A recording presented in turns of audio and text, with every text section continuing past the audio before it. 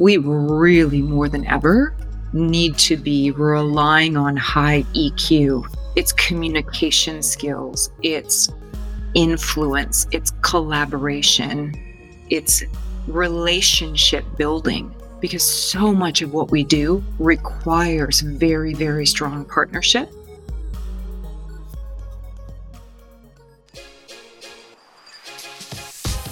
From Exabeam, this is the new CISO, a show about the people who lead IT security teams, the challenges they face, and how they overcome them. If you like what you hear, please rate, review, and subscribe to hear our new episodes first. I'm Steve Moore, and today my guest is Kirsten Davies, CISO of Estee Lauder. On this episode, Kirsten and I cover the CISO's role in managing not only risk, but reputation, how emotional intelligence is changing the role of the CISO, and strategies for improving your overall incident response process.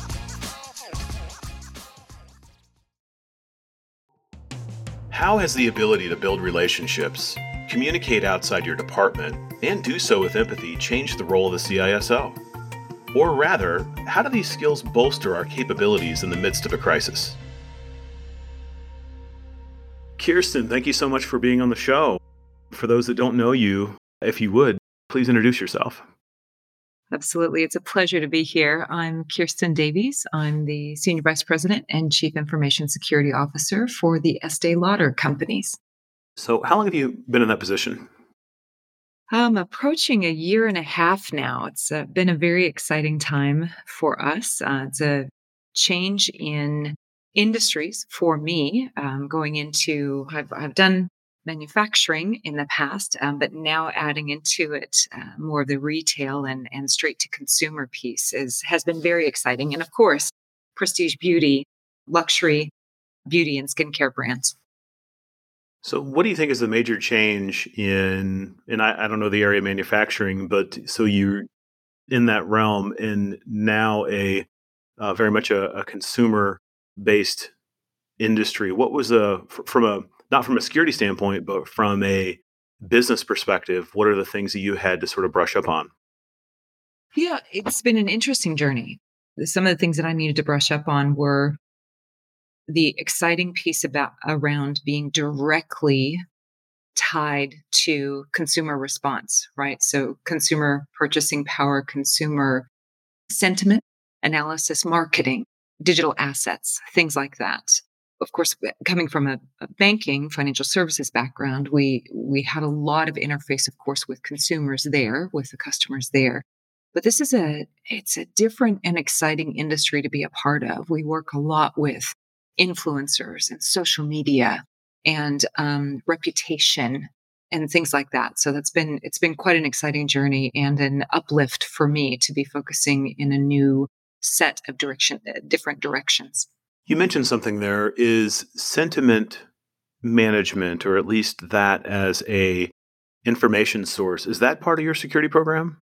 We assist with that. It's not part of our primary wheelhouse. Of course, our colleagues in global corporate communications, as well as in global marketing and in each of the brands, are really working directly with that, with our relationships with influencers, for example. Mhm. A lot of the work that we do in social media, whether it's advertising or bits and pieces like that.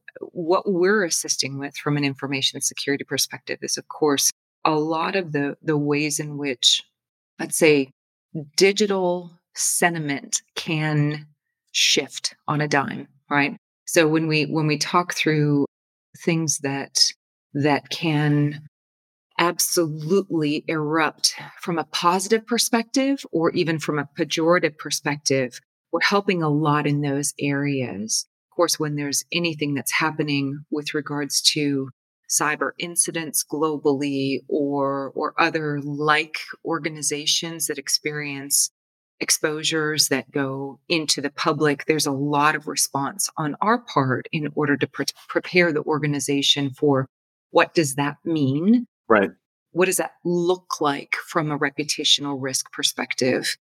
And how are we prepared then for things that may shift on a dime, right, in that digital avenue? Yeah. And so in our earlier conversation, we didn't cover any of this, but this is sort of one of those hidden gems. So you have, to kind of recap a little bit, and then I've got a question.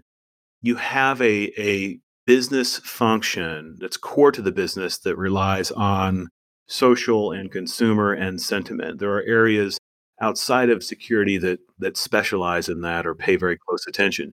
You're hooked into that. But I heard you say something else that I think is extremely important. Cyber events, incidents, breaches, problems that may arise, that's a source of information that's going to kind of begin with you. And out of that relationship that you mentioned on whether it's with influencers or marketing or PR or whatever, you have kind of now a commitment, maybe a heightened commitment to share that in that reverse order. So it's not you using that as telemetry, you're providing telemetry to them. Mm, Is that, I mean, indeed. is that accurate? Yeah, 100%. And sometimes it's great because as the program, the CISO program, becomes much more visible across the Estee Lauder companies and at the higher levels of the organization. As we all do as CISOs, presenting to the board and having regular executive leadership team meetings and things like that. As they are more aware, they're pinging me as well, saying, "Did you see this article? Did you see this in TechCrunch? Did you, whoa, have is our competitor brands X, Y, or Z experiencing this as well? I see this in the news. What's happening with us?" Right. So I feel it's a really beautiful kind of revolving door that's now starting to be established where it's a lot of 360 interaction. So yes, I'm providing that visibility through the team, through the SOC, through a variety of different channels. But I'm also getting pinged more regularly, and the team gets pinged saying, "Hey, did you see this? Have you seen that? What are we doing in this area?" It's great. It's fantastic. If there were an event, let's say a negative event, Mhm. and you're aware of it, and you know that you need to share it out, it's going to go likely through some of those channels, right? Through some of that social media, through some of a Twitter feed or something. For the CISO or the security team that doesn't yet have a relationship with their media group, with their corporate communications, with their marketing team, let's say they have a relationship maybe with physical security, maybe they even have some sentiment management or monitoring tools for physical threats or that kind of thing, but they haven't yet made the leap into what you're talking about. What advice do you have for them in getting started in that? So they want to have this connection point into this other business line, business language. Where do they begin if they've never done that from your perspective? Yeah, I think this is one of the most important lessons I learned early on in my leadership roles in information security is that the first time your executives hear from you should not be during a crisis. Right. We don't ever want to waste a crisis, right? Because it does open up different avenues of opportunity and different connection points that can be built. However, this is a critical piece of advice that has served me very well through some coaches and mentors that I've had in the security industry.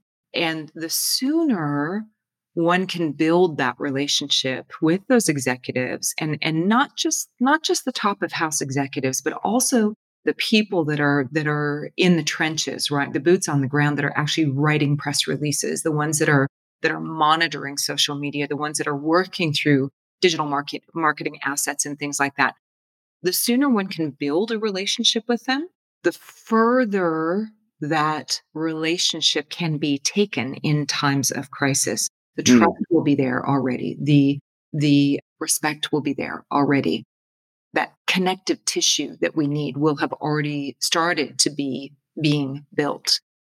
And I've experienced that, really firsthand at the Estee Lauder companies. We have a fantastic group of global corporate comms colleagues.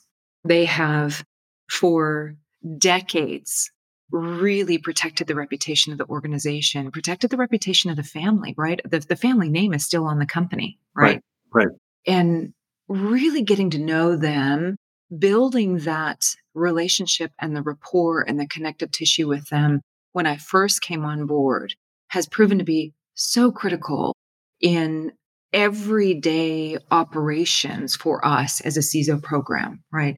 Even the need to have, for example, drawer statements prepared that can be tweaked based upon whatever event comes up, whatever issue it is that arises, having those drawer statements already socialized with them, aligned with them, worked out with legal, right? Worked out with comms, worked out with compliance. Those little tools to have in one's toolbox are so critical during times of crisis. I would highly recommend that people build those relationships now, like start doing that now, Yeah. because it reduces the friction when you do get into an incident environment, because those incident environments happen to us all. It's not an if it will happen, it is a when it will happen, as we know.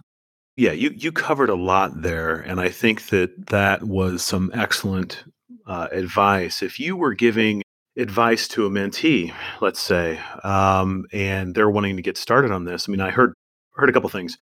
One, kind of make the introductions now. Mhm. Into where do you get started? Is it the marketing team where you would start? I mean, is it corporate communications? Is it a little bit of both? What if those connections don't exist?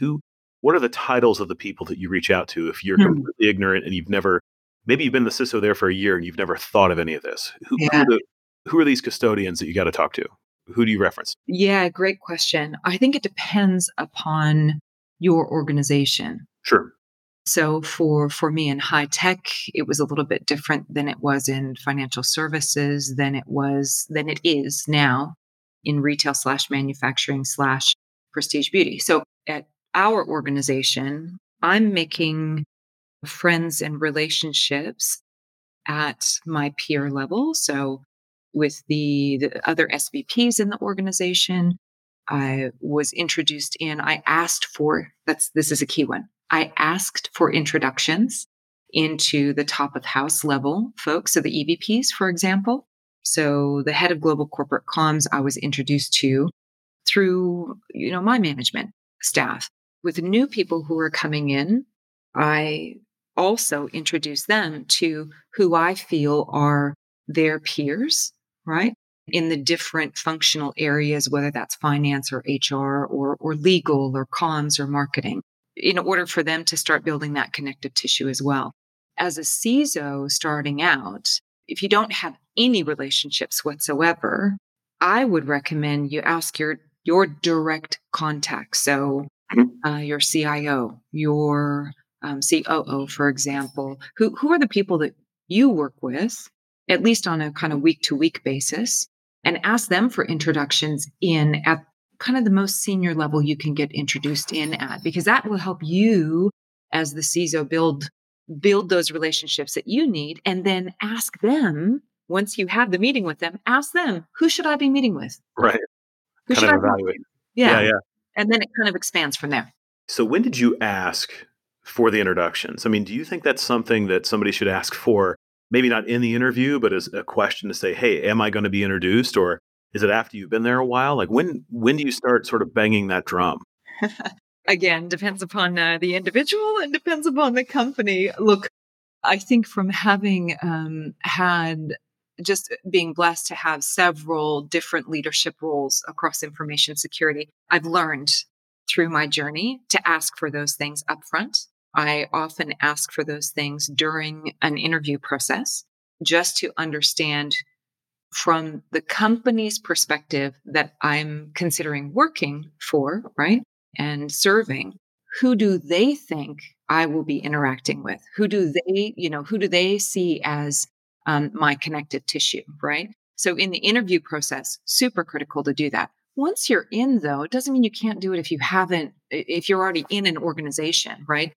Estee Lauder companies, we spend a significant amount of time up front introducing people to others, because we do so much through relationship at our organization that if one comes in expecting to, hey, my delivery is going to highlight my value, your relationships and your Right. connective tissue will highlight the value that you bring to the organization, right? So in other organizations, I've asked for it later when I realize, ooh, there's a whole part of my portfolio here, and part of the mandate that my team delivers that I need better partnership in. And that's when I'll just say, hey, does it make sense?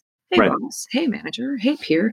does it make sense for me to have conversations with so and so and so and so and so and so? I think this is one of the things, just to put in a side note comment. This is one of the areas where I really feel there's a shift in the role of the CISO.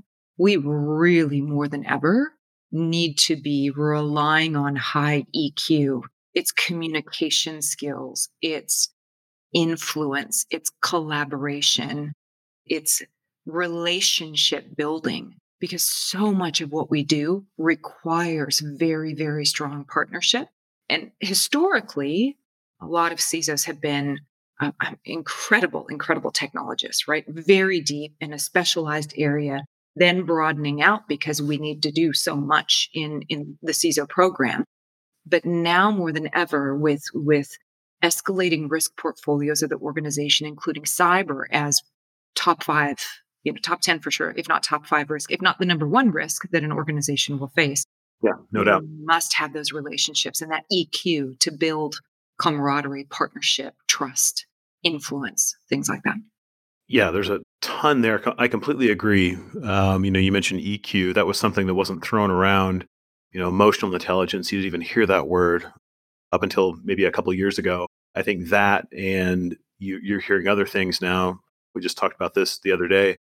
Servant leadership, right? And what does that Mhm. mean? How does that tie into all of what you said?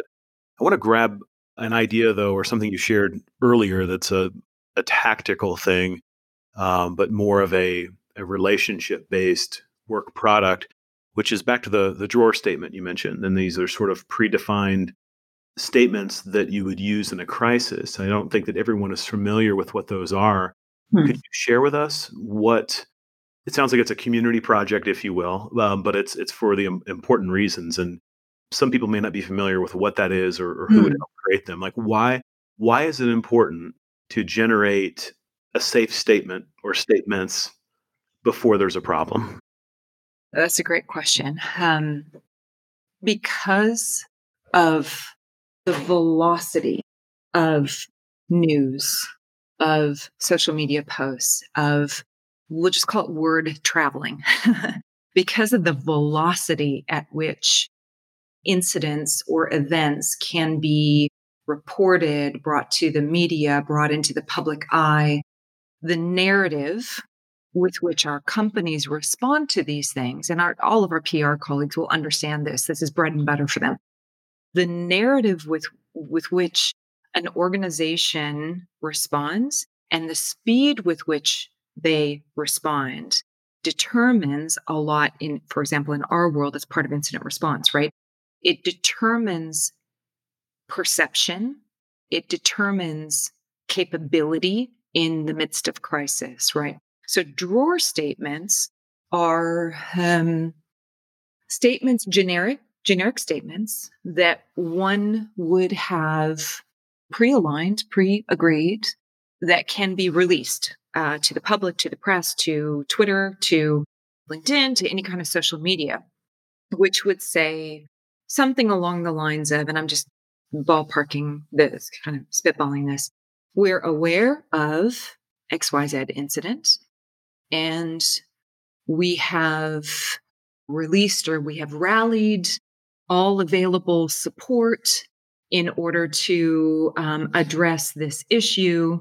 We, as a company, value the security and safety of our employees, our consumers, our retail partners, and our stakeholders, right? Something like, quote unquote. It's basically a drawer statement that says you can kind of fill in the blank of whatever the issue is. Certainly, when we're dealing with cyber issues, data issues, regulatory things like that, there's going to be a whole playbook, which also needs to be well well codified, well rehearsed. And those drawer statements would be a part of your playbook to say, "Oh, if we have a data exposure, here's our drawer statement. If it pops up on social media, we immediately have a response that we don't have to churn through 14 different phone calls and 5 email strings in order for everybody to opine on whether it's okay to release this publicly. We've already got one that everybody's already agreed on, right?" Correct. That's what a drawer statement is. You covered kind of what it is and even the benefit, and I completely agree. I think the other benefit, though, could be for many organizations is let's say you lack this, Mm. you lack these statements, you haven't thought of this. The creation of them is, as an exercise, forces you to meet the people necessary in order to create it. Yep. So if you don't know who to talk to, and let's say that this is now, for those listening, if you're a CISO and you, especially if you, let's say you have no budget and you're like, what am I going to do? This is something that costs very little, Yes. but is of high value because you're going to meet a lot of people. You're going to create a work product that's relevant and is necessary. And because of this, what's mentioned, the velocity, controlling the narrative, the speed in this is part of your IR program. And I would encourage anyone listening that has any interest in this, or actually, even if you have no interest in it, you should do it anyway. Because I think this is back to all of what you mentioned earlier. This is an exercise to improve both in your program and your human relationships. So I really like this, and I don't think enough people do this. So that's why I want to hit on it a little harder here. Yeah, I think it's a precursor. It can be a precursor to your tabletop exercises. No So doubt. as you're making these relationships and you're hammering through pronouns and adjectives, right? Because that's what will end up happening is you will literally every you'll wordsmith commas, right? In these drawer statements. Sure. As you're working through that with your stakeholders and with your colleagues, you can use that as an opportunity to say, let's practice this, right? Let's practice this in real time. So in the eventuality of a data exposure, what happens when our CEO is called out on Twitter and there's a whole diatribe started on how awful the company is with consumer data. How can you get away with it? You know, okay, let's practice this because that's really what happens. That is what happens. So it's good. It's a great precursor for tabletop exercises and getting people in the mode of thinking through, okay, this is real time. You're not going to have 2 weeks to figure out what to do. We'll be lucky to have 2 hours to figure out what to do. And so this falls. I get one of the reasons why I love this is I may have mentioned this before. I probably have my favorite tabletop exercise. Period. And it's actually this is having an organization write their breach notification letter. So pretending they've been breached, Mhm. to write the letter as in a tabletop, right? So I have a tabletop exercise involving the execs, and they have to write their letter. They've not had a real breach, but they're writing the letter as if they have. So what are they going to say? Mm. What should they say? What are they compelled to say? How do they want to be seen in public? How do they want to be evaluated? If they state something in that letter, do they have the capability today to even back it up? Right. So we discovered. Do you have the ability to discover anything? Mm. Oftentimes you'll see people say we've engaged or brought in outside experts, which is a valid statement. But does that then mean that you have no internal experts? Mm. Yeah. You've contacted law enforcement. Okay, good. Which law enforcement? And do you already have a relationship with them? And who owns the relationship with them as well? Because there could be multiple people who have relationships with law enforcement as well. Absolutely. And so you take these sort of 5 or 6 or 7 or 8 things that are always stated and you walk through them. Where are we going to host the message? Mm. What if our site's been hacked? Do we host it there? Do we have an auxiliary location that can host this that's not on our primary domain?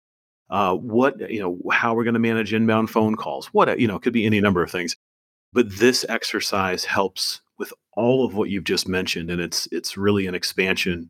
It's kind of a hybrid, right? It's a predefined statement, but in creation of it, it's an opportunity to then kick off other work streams after the fact to kind of bolster or improve on all the stuff that you need to do. I'm smiling and nodding while you're talking about this because that's so true. And essentially, what you're talking about there is you're tabletopping the creation of a drawer statement because that could then end up becoming your Certainly. template for a public disclosure, right? Yeah, yeah. And that is I hope people begin adopting this. When I started talking about this about a little over a year ago, I wasn't aware of anybody sort of doing this, and I called it sort of the Nobel effect. And it was real quick. Alfred Nobel, he had the Nobel Prize, but he was actually a war profiteer, and he saw his obituary in the paper, which was actually his brother who died. And the French wrote this obituary. It said, "The dealer of death is dead." And he's like, "I got to do something to change the perception.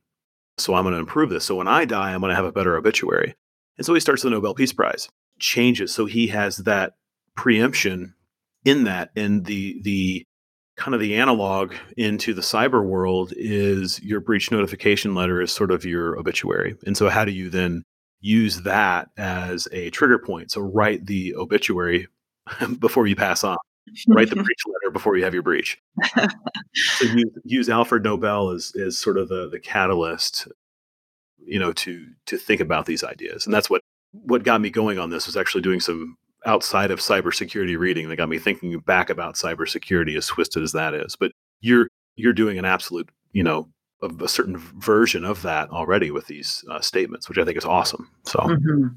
a little weird extra story for the That's great, though. It's fantastic. for those listening. That Always learning, right? Always learning. Yeah, yeah. So what? I mean, we've covered a lot already. I always ask this, and I'm sure you'll have a great answer for it. I mean, what advice, for those that maybe don't have a mentor today, or maybe they've got a crappy manager? I like to ask this type of question. But what advice do you wish you would have had earlier in your career? That's a great question, Steve. It's not related to security, so I hope that's all right. Yeah, it's fine. Yeah, let's hear it.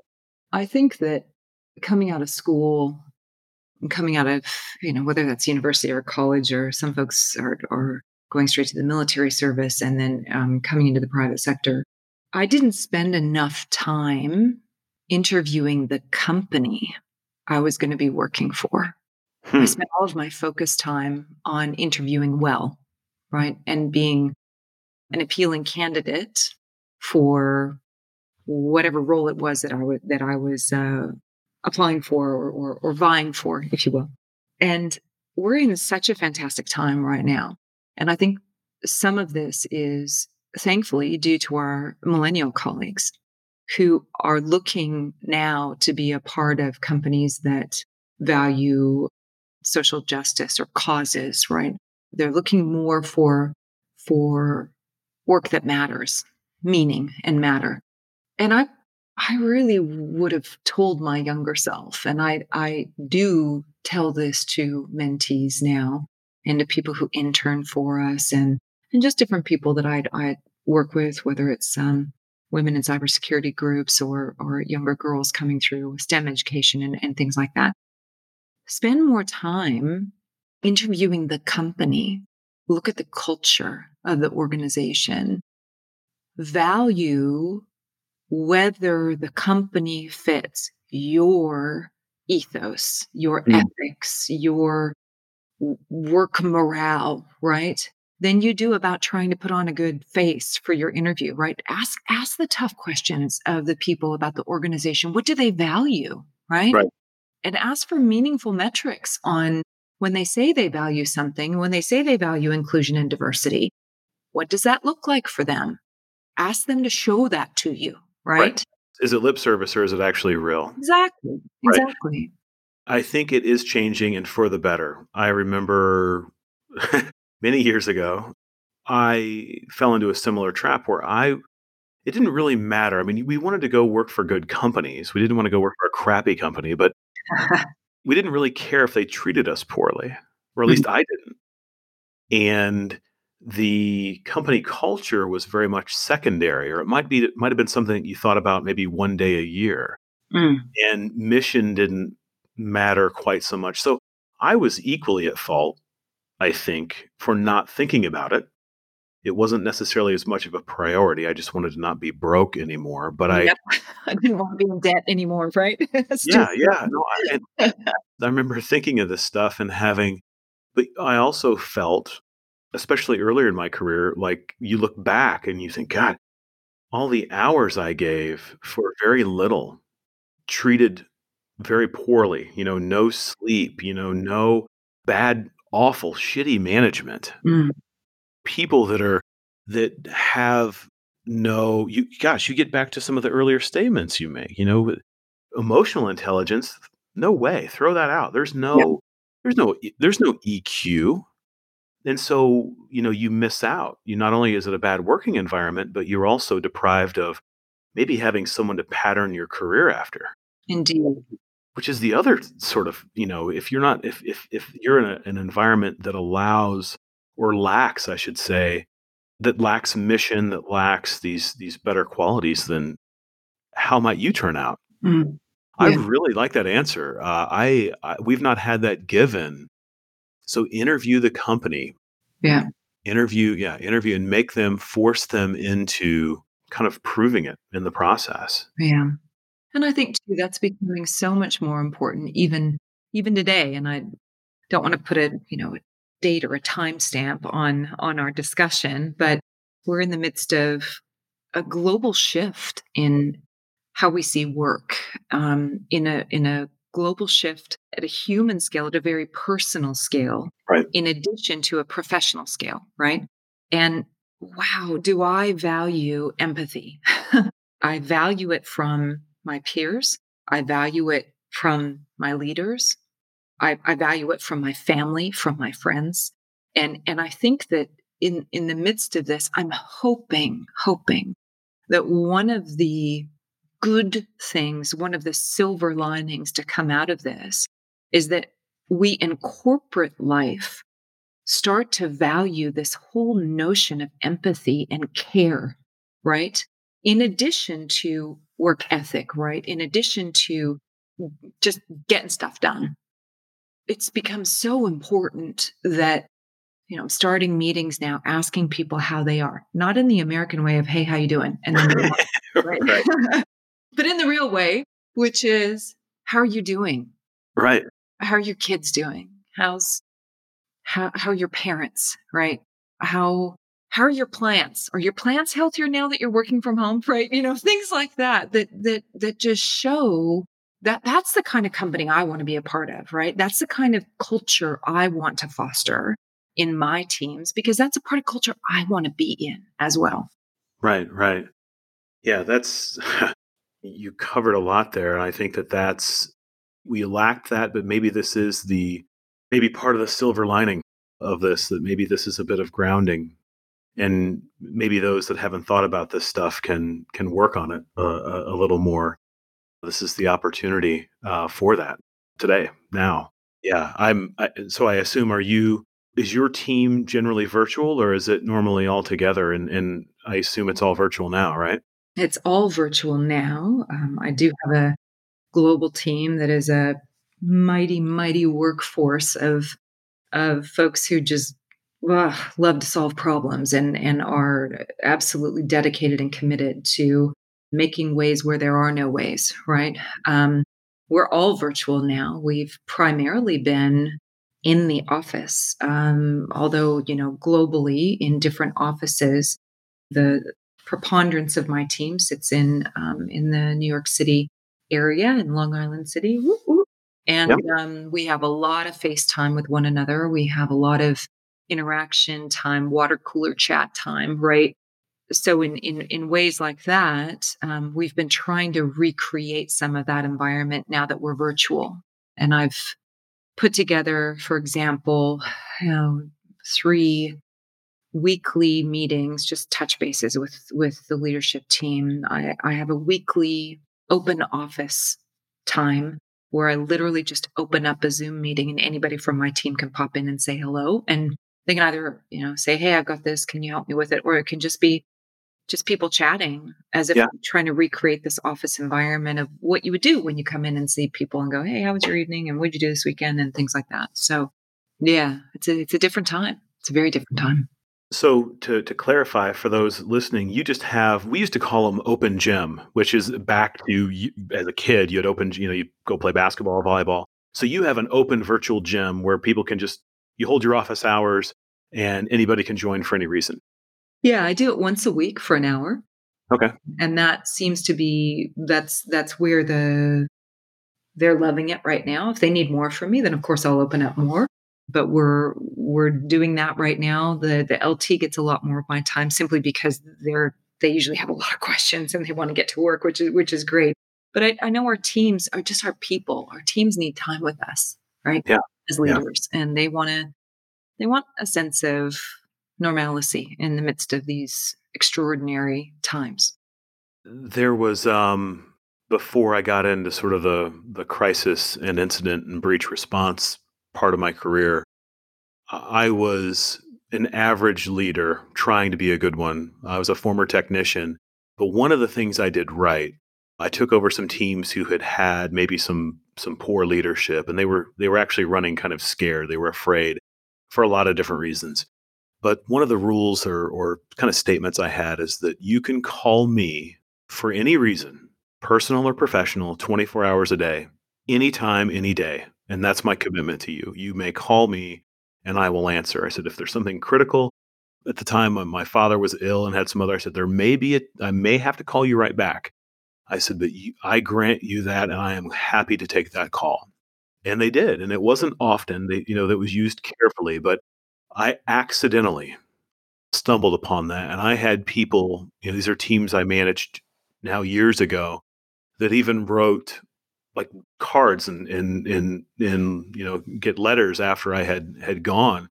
And to be clear, those times were nothing like what we're in right now, but there was stressful times. We all have stressful times at work, but they were thanking me for this accidental discovery, but it ties back into trying to be a better leader. And frankly, I still get choked up kind of thinking about it. These folks, saying, "Hey, you know what? Some of the guys never had a father like figure and in their life, but we consider you that because you were there for us, giving us sort of life advice if we needed it." These younger staff that maybe needed help, and so the output of that though is that once they knew that you had their back, and there's a lot more that goes into this, they would run through walls. They would work when you told them not to say, "Hey," so that's the sum of the beauty at a human level that we have the opportunity to form by doing this amazing job, getting to work in cybersecurity and be a leader. So there's this wonderful opportunity, and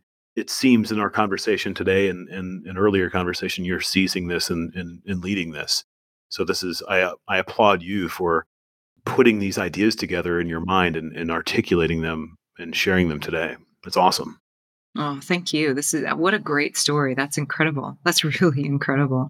I think that when we value our team as people more than we value our team as output, Mm, we can get to those places where they will run through walls. It's such a great image because they will. Like some of them do that regularly. yeah, yeah. But they know that you value them as an individual, as a person. Yeah, I'll just start calling you Mr. EQ now. That's awesome. I love Oh my. I don't know if I'm deserving of that, but I love it. I had we had for those listening, we had an earlier conversation, and I took all these notes, and we could do multiple shows, I think. But there's a section that kind of at the last bit of notes that I took about our chat that I was really impressed with is when I asked you what you loved, and this won't be a surprise based on the rest of the conversation or the earlier conversation, but you talked about building talent, it. and you mentioned, and I bolded it and made it red. What is a protector? You mentioned talking about building the next generation, and then there's the idea of a protector. What is that notion? What's that concept? Across the time that I've been working in security, one of the things that I've noticed is that people who really love what we do in information security, cybersecurity, data security, whatever it is that we want to call it, in physical security, Mhm. fraud defense, things like that. People who really love what they do have this whole vein inside of them that they protect. They protect the people around them. They protect their families. They protect their loved ones. They have this whole. It's just a low burning flame somewhere inside of their soul that says, I'm doing this because it's important to protect people, whether it's their money or, if you're in financial services, or it's their livelihoods, or it's the products that they consume. I mean, you can extrapolate here, there, and everywhere. But really, I found over and over that in so many of us in information security and security in general, that's that low burning flame that continues to fuel the engine of what we do. And I look for that in candidates. Mm. I look for that lean, if you will, that bend in them. I ask questions that will reveal that, or Yeah. that will show me that they don't have that it's just a job for them. Because at the end of the day, we get asked to put in often very long hours. We get asked to run through walls. we, Right. we get asked to think and rethink and design and redesign and award exceptions and then pull exceptions back, and then we get asked to do so much stuff. I feel so strongly that if that low burning flame of an engine is not there inside that individual, they won't have the stamina. They won't have the stamina for it Right. because it demands so much of us as individuals. What are some of the questions? Not all of them, but what are you said you ask certain questions to see if it's there or not. Like, what are those interview type questions? Yeah. What's a couple things what are the tells? Tells for me are, yeah, you're putting me on the spot now. Tells for me will be, I'll ask someone to describe a situation that they've been in where it depends on the level that they're coming in the organization, right? So leaders would ask a question around their team. Individuals would ask a question around, a friend situation or a family situation, just to have them describe in their own words when a difficult situation has arisen, and how they responded to that. How did they, it's not just how they responded, how did they think through it Right. in order to get to the response that they chose? And I'm Mm. actually not looking for how they responded to it. I'm looking for a reveal of what their ethos is, what fuels Yeah. them, right? What Yeah. what motivates them? Are they there's multiple things. Are they an analytical thinker? Are they a synthesis thinker, right? Mhm. Are they looking for easy way outs? Are they looking for, are they looking for path of least resistance, or are they looking for complexity that they can then kind of unpack and tinker with? All of them are good answers, right? They're it's all good, and it's all good skill sets to have on a team. But when you start to get people to describe a personal situation that they've been in without going into HR questions, please don't get Right. me in trouble. But when you ask them to describe how they personally walk through a problem, how they personally think through things, there's reveals that come up. There Oh, yeah. really are. Yeah. I used to ask, "Tell me about your worst day." Oh, that's a good one. Oh, Um, wow. and on the high side, it was, "Of what are you most proud?" Mm, And that those are always would always yield generally, not always, but generally something very interesting, and mm. then you can talk about all of that. So it I'll ask people things like, do tell me about a time when you were working with animals, for example. And I'm a huge Mm. animal lover. Everybody knows that about me. But I Yeah. think that there's a reveal that comes in how people think about those who cannot speak for themselves, and Mm. those who cannot defend themselves. And that will tell me whether somebody's a protector or not. No question. Animals and, often, the underrepresented, the elderly, right, to have that kind of but animals are a safe kind of topic area that I've actually never asked that, but I think in particular, I love people, but I like animals, greater I than really like animals. Yeah. especially dogs. I have one final Sure. question that we ask, all the guests, and you've already answered it, but I'll give you a chance to really, share, again. It's pursuant to the name of the show, which is the new CISO. What does being a new CISO mean to you? It's a great question. It means a lot of things to me. It means servant leadership. It means people being able to rely on what I do, not just what I say. Hmm.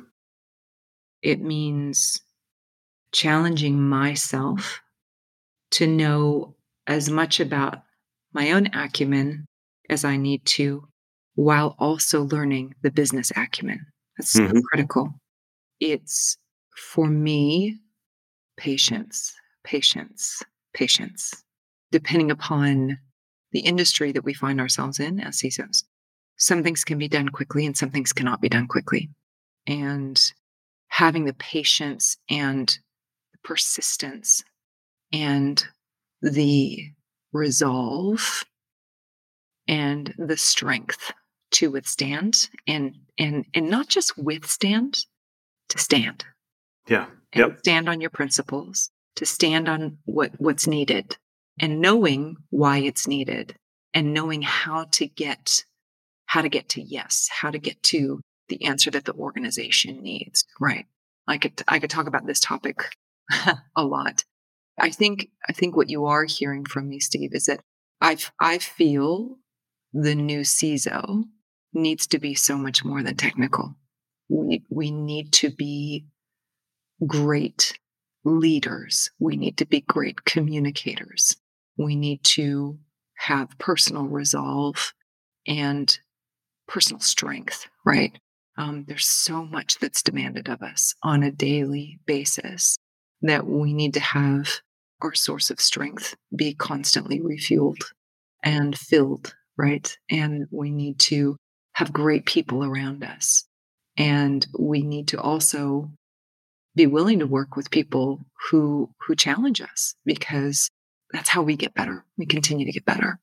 I very much agree. Kirsten, you've been a wonderful, extremely wonderful guest. Thank you for all of what you shared and the time you've made for us today. It's been such a pleasure to be on this. Thank you so much for having me. That's it for this episode of the new CISO. Thank you for listening. Check out more episodes on exabeam.com/podcast. And remember to rate, review, and subscribe to get brand new episodes first.